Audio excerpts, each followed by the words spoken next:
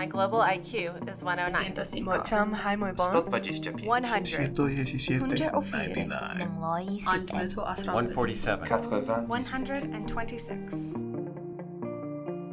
Hello, everyone. Thank you so much for joining us. I'm Jim Falk, president of the World Affairs Council of Dallas-Fort Worth, and I have really been looking forward to this program.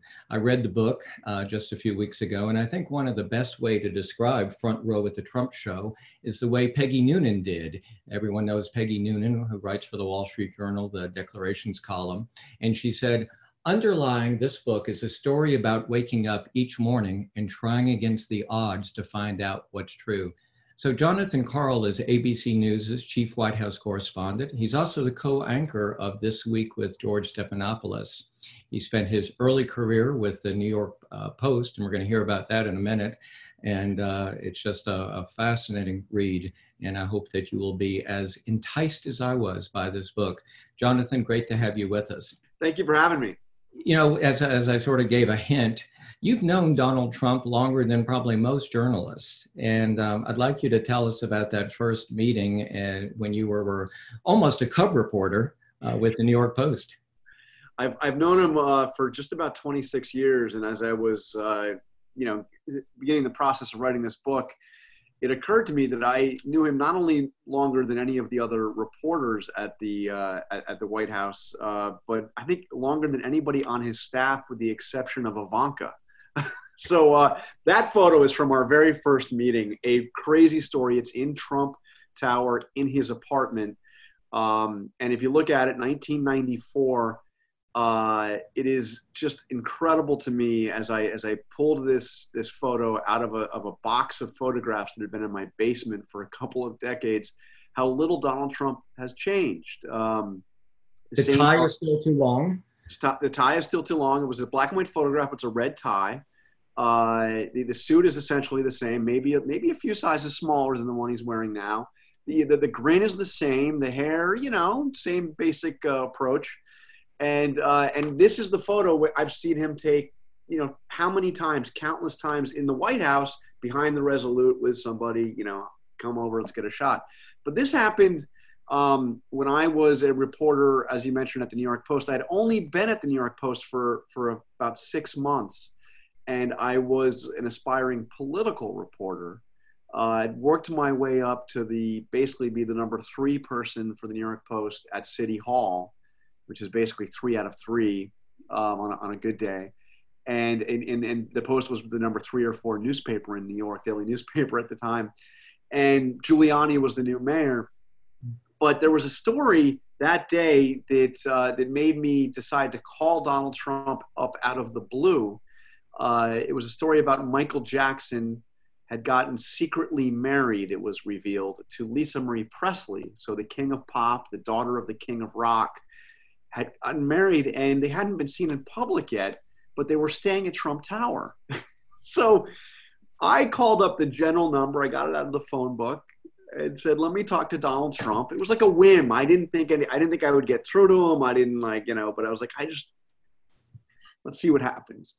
And I got to his secretary, and I said to her, I've got a story to pitch. I want to talk to Donald Trump. It's like, about what? I was like, well, why would the most famous newlyweds on the planet decide to have their honeymoon at Trump Tower? And lo and behold, Trump got on the phone and said, come on up, I'll show you. So I grabbed a photographer, and next thing I knew, I was on my way to Trump Tower, which was surrounded by a police barricade at this point to keep away all the paparazzi and the camera crews and the fans. And, and I walked right in. He showed me all around Trump Tower. He showed me where Michael and Lisa Marie were staying, introduced me to the bodyguards, showed me the tunnels underneath Trump Tower that enabled them to get in and out without being spotted by everybody outside. And it was the beginning of a relationship that I had no idea would end with both of us going to the White House. But that's the arc of this book, and that's the story. That's the beginning of the story of this book. So people often say that the office of the president changes the person. They evolve. You've known this guy for 26 years, the president of the United States. How has he changed? Well, there was really only, first of all, I think that the amazing thing is how little he has changed. But there was a moment where I thought that this had changed him, and it was a fleeting moment. But I want to explain it. I've got to. I did a lot of reporting about this moment in the book. There's a chapter. It is the day that he met Barack Obama for the first time. It was 2 days after the 2016 presidential election. There you see it. Trump has just won the election, and Obama invited him to come to the White House. And they met in the Oval Office. And as you can see, I'm right there with this group of reporters. We are the so-called pool. This is inside the Oval Office. So I'm the only television correspondent in there. There are a handful of reporters and a lot of photographers. And you can see Jared, by the way, way off to the right, kind of looking on. He was taking pictures himself. And I had that look of like, oh my God, what am I watching? Pete Souza took this photo. But what blew me away about this meeting is, first of all, the two met one-on-one alone in the Oval Office for about an hour. It was a meeting that was expected to go at the very most 30 minutes. And I was waiting outside that doorway you see behind me for him, for the press to be brought in, but we weren't brought in. The meeting kept going and going and going and going. And when we were finally brought in, I had this sense that I had seen a side of Donald Trump that I had never seen before. It was the first time I was in a room with him where he was not the primary focus of attention, where he was not in charge, where he was not the person introducing everybody, calling the shots, directing, stage managing. This was Obama's meeting. So it was Obama that called the press in. It was Obama who made the opening remarks. It was Obama that, invited Trump to say some words. And when I looked at the two of them together, keep in mind, so it's an hour-long conversation, and I spent a lot of time trying to report on what exactly happened during that hour. But the President Obama outlined to Trump some of the major challenges facing the country, and I think that Trump in that room for the first time, with the first time really being able to process that he had won this election, an election I do not think that he thought he was going to win, that he seemed humbled. That Donald Trump seemed humbled. His body language, I took some photographs. I put one of them in the book. By the way, one of the parts of the book that I actually didn't do until after I had written the manuscript, gotten through all my edits, but the photo section, because I've got just a unbelievable collection of photos over the years that I really hadn't taken the time to go back and look at. But I look at those photos now that I took in the Oval Office, and Trump is a little bit hunched over. He has this look as if the surroundings, he's like, oh my God, what have I gotten myself into? And he praised Obama in that meeting, praised him quite effusively, said that he would be seeking his counsel as he became president. All of that went away, obviously. And that little moment of humility that I thought I saw was gone within 24 hours. But it's remarkable how similar he is. He is the same guy. The thing that has changed is that the stakes are so much higher. So as a real estate developer, as a pop culture figure in New York, a fixture of the tabloids, he was a serial exaggerator. He boasted everything about himself. It was always the greatest, the this, the that. That's the way he operated. And that is fine and means one thing in that context. But now the stakes are so much different. Even like, look at what we're seeing now unfold, in the pandemic. Every time he's before the press, most of what he's talking about is what a great job he's doing. It's almost as if he's still trying to tell you how great Trump Tower is. Well, his skin is not that thick. Let's go back, because I want to talk with you in a second about the role that you have with the White House Correspondents Association. But there was that dinner where President Obama sort of made fun of President Trump, and let's look at that if we can now. About Mr. Trump, he certainly would bring some change to the White House. All kidding aside, obviously we all know about your credentials and breadth of experience. For example, no, seriously, just recently in an episode of Celebrity Apprentice at the steakhouse, the men's cooking team did not impress the judges from Omaha Steaks. And there was a lot of blame to go around, but you, Mr. Trump, recognized that the real problem was a lack of leadership. And so ultimately you didn't blame Little John or Meatloaf. You fired Gary Busey. And these are the kind of decisions that would keep me up at night. So that was the dinner at the White House Correspondents Association, which some people have speculated that that's when President Trump said, I'm going to get this guy. I'm going to be president. I was at that dinner. I talked to Donald Trump at that dinner. Reminisced with him a little bit about the story about Michael Jackson, Lisa Marie Presley at that dinner.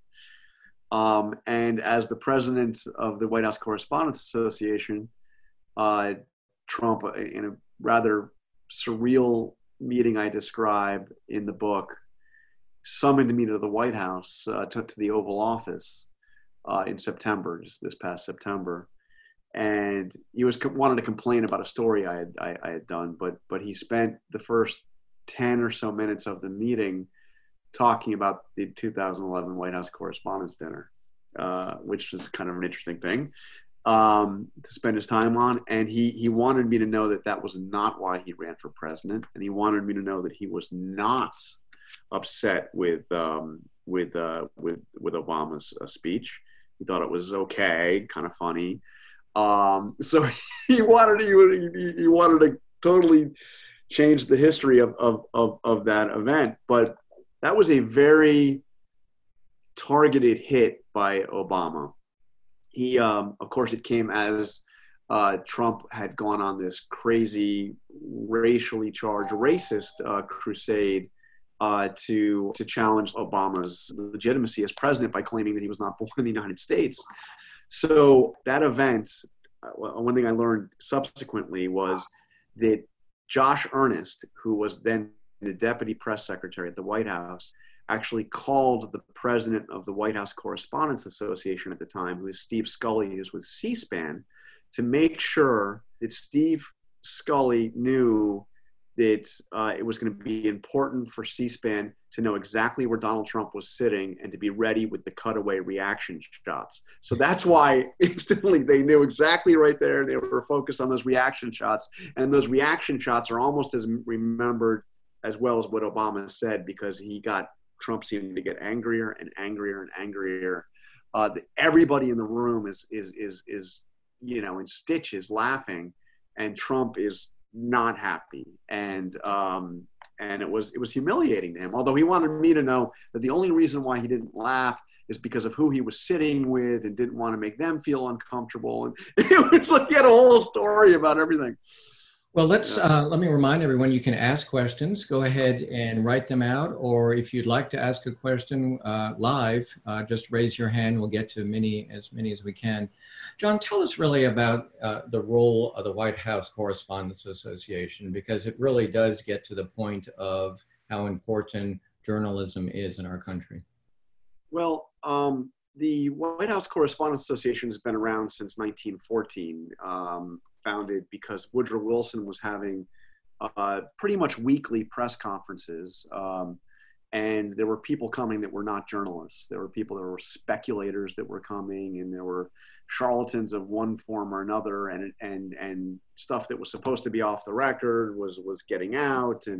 And Wilson said, I'm going to stop doing this unless you guys get control over who's coming. And the White House Correspondents, 11 people were, 11 journalists founded to basically determine who was going to come to Wilson's press conferences. But it has been an incredibly challenging time right now, because we have had to go to court twice since I have been doing this to fight the White House when they have attempted to take credentials away from journalists. One most famously, the Jim Acosta case, and we have a really wonderful lawyer, counsel pro bono. His name is George Lehner, who wrote a document, our amicus brief in that case, which I talk about at some length in the book. I think it's one of the most important documents in recent times on the First Amendment, really about why you cannot allow, why the First Amendment cannot allow the White House to determine who can and cannot cover the president based on their whim. And it's a really powerful document.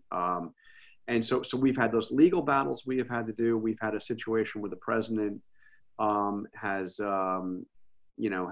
vilified the press and as enemy of the people, fake news, all of this. And then we've had the pandemic where as this crisis has hit, we had to face a challenge of how can we continue to cover the White House, protect our own health, protect the health of the of the people that work at the White House, and continue to do our story. And there's an event from last week in the Rose Garden. We have had to limit the number of reporters coming into the White House so we can do social distancing in a very cramped place. The Rose Garden is big in comparison, but the briefings you've seen in the press room, it's a very small space. There are 49 seats. And on any normal time when a president is in there, you'll probably have upwards of 100 journalists in there because people cram up and down the aisles and the back. And of course, every seat is taken. So we have marked off only 14 seats. And we've had to do an elaborate rotation of who can be in there and try to be representative of the press corps at large. And it's been an immensely challenging time, but I think a really important time. Who sits where? Well, we do, the White House Correspondents Association, and we've had to battle a bit. The White House has, this White House has suggested at various times they were going to take it over from us and even or throw us out of the White House, or we're going to determine the seating assignments. I mean, in the early days of the Trump White House, I mean, I thought for sure Sean Spicer was going to go in there and make sure that it was, Breitbart and, Newsmax and Fox and like nobody else, and we've had to fight to maintain, our ability to do that. But it's a really, I think it's an important organization. When I signed up for this job, I had no idea what I was really going to be up against. And you want to do it all in the context of not being in a battle directly with the White House, because we covered the White House, but so our issues are access, First Amendment, and making sure that we can do our job and cover the president. But we are not the opposition party. That he wants to define the press as the opposition party.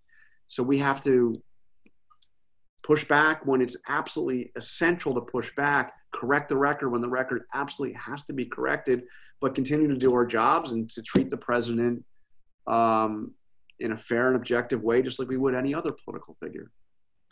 Let's talk for a minute about the role of the press secretary, because there certainly have been some incredible men and women who have held that position, from obviously Jim Brady, Marlin Fitzwater, and others. Right.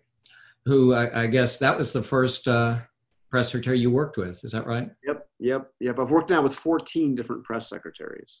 And probably more in this administration than any other. So I'm on number 4 right now. We have a question from Lynn Lewis. She's one of our viewers. Is this the first president who has conducted his own press briefings and not his press secretary? And as you said, how many press secretaries has he had? But but what is the role of the press secretary from your vantage point? Well, first to quickly answer that question, we've never had a president do daily press briefings like he was doing for some time at the beginning of this crisis. And by the way, the amazing thing about that is the press secretary was nowhere to be seen. It was, at that point, it was Stephanie Grisham. She wasn't even in the room when the president would conduct those briefings, which is something, it's just hard to imagine. And she, of course, she served in that job for the better part of a year and never once held her own press briefing. I mean, that's just a entirely new standard. On paper, she was the most powerful press secretary ever because she was simultaneously the press secretary, the communications director, and the press secretary for the First Lady. But really, Donald Trump is the press secretary. He is the communications director. And I mean, he is his own chief of staff. He is the one calling the shots here. Every press secretary I have seen, all 4 of them so far, have had to try to gauge how he, knew that, first of all, there you have all 4 of them. So, Spicer would be out there, and sometimes during one of his briefings, the president would tweet something, and then Spicer would be asked about it. He's like, well, the tweet speaks for itself, because he had no idea what the president was, what he was going to be doing to undermine what he was saying from the podium or to have a different message.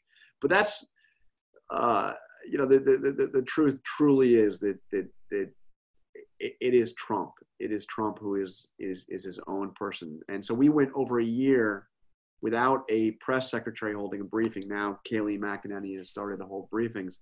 But during that time, Trump, it was on one hand, it was kind of, we complained, we made an issue of it. It's important for press secretaries to have briefings. But Donald Trump on an almost daily basis is taking questions from reporters. Well, I think he sort of views himself as the Bruno Arledge.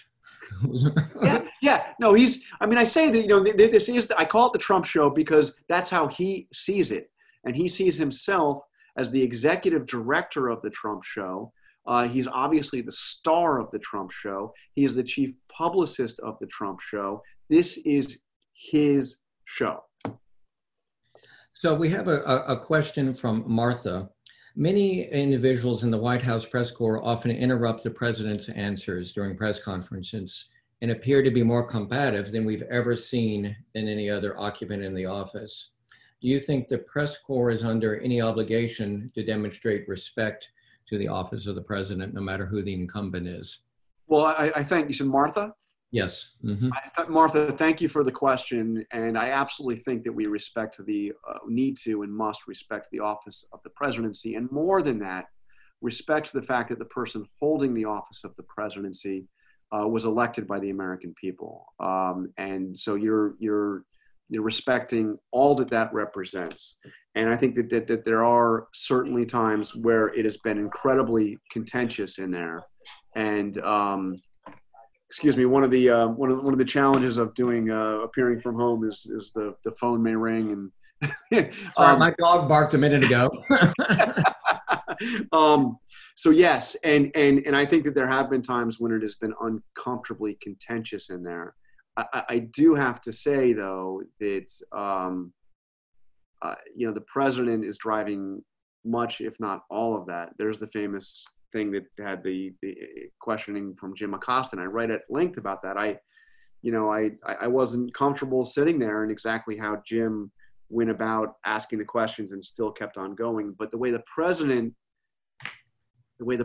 personally and savagely attacked Jim Acosta was really beyond the pale. And the way he does it on an almost daily basis now.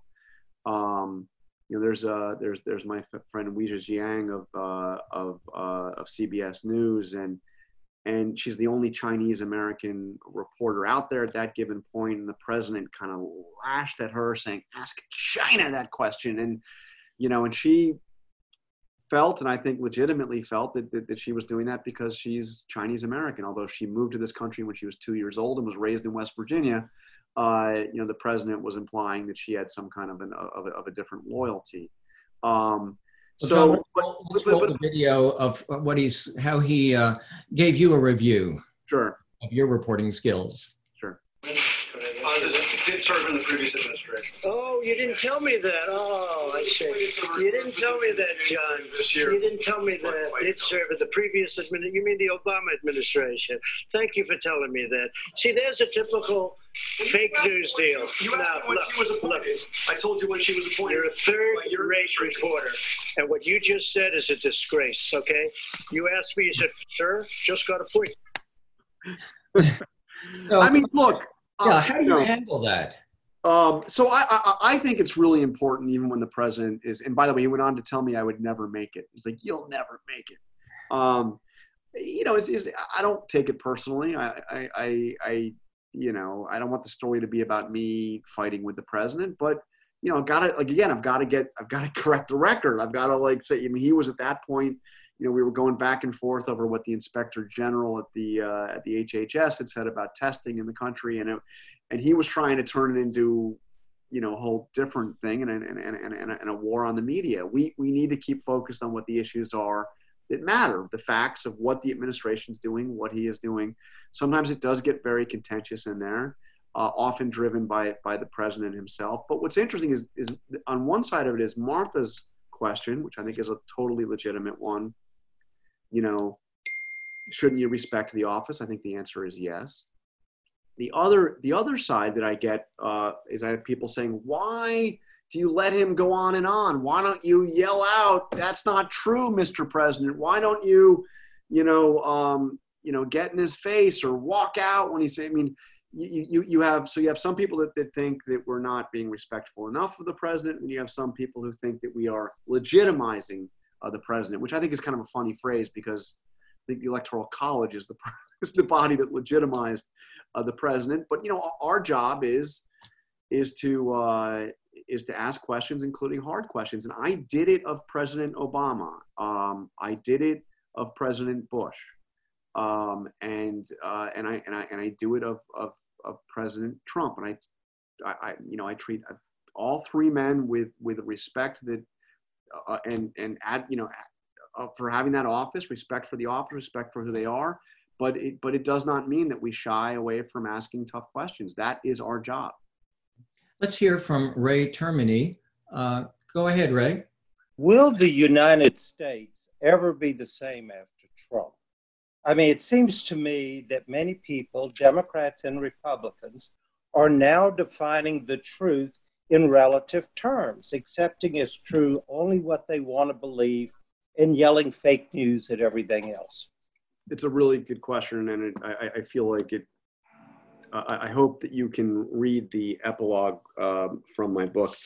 Would you mind if I read a little passage, because it's directly on that, and the context here is I talk about how the president was very angry with me because I mentioned Hurricane Dorian, back in September.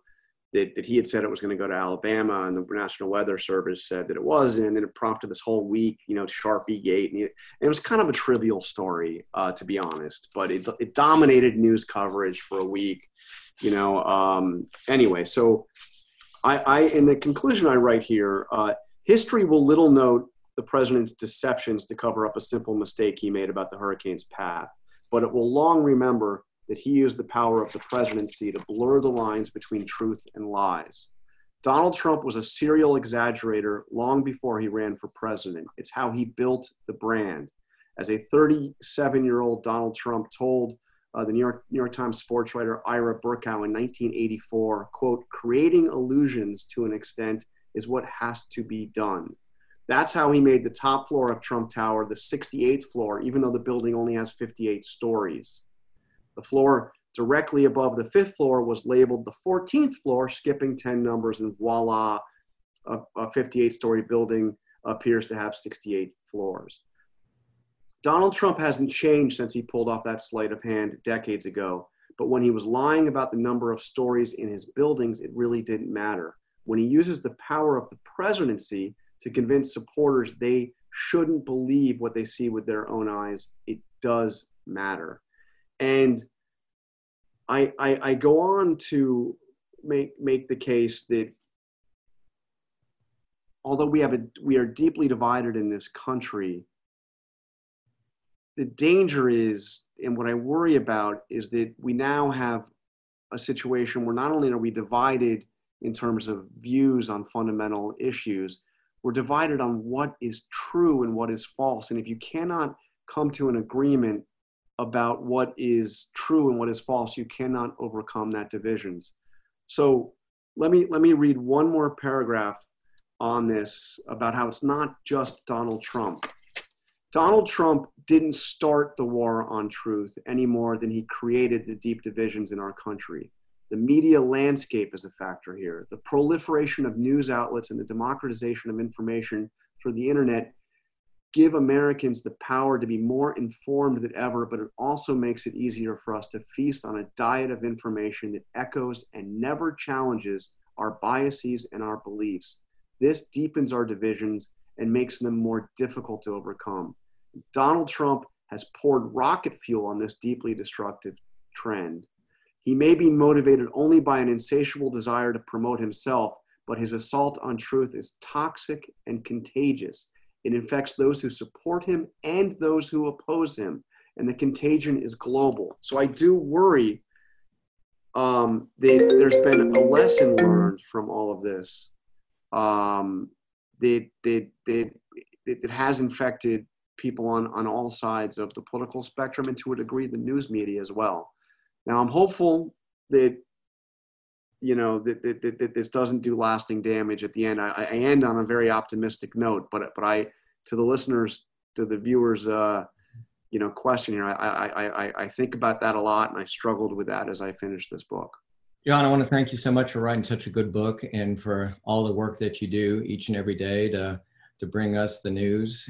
John, again, congratulations and stay well.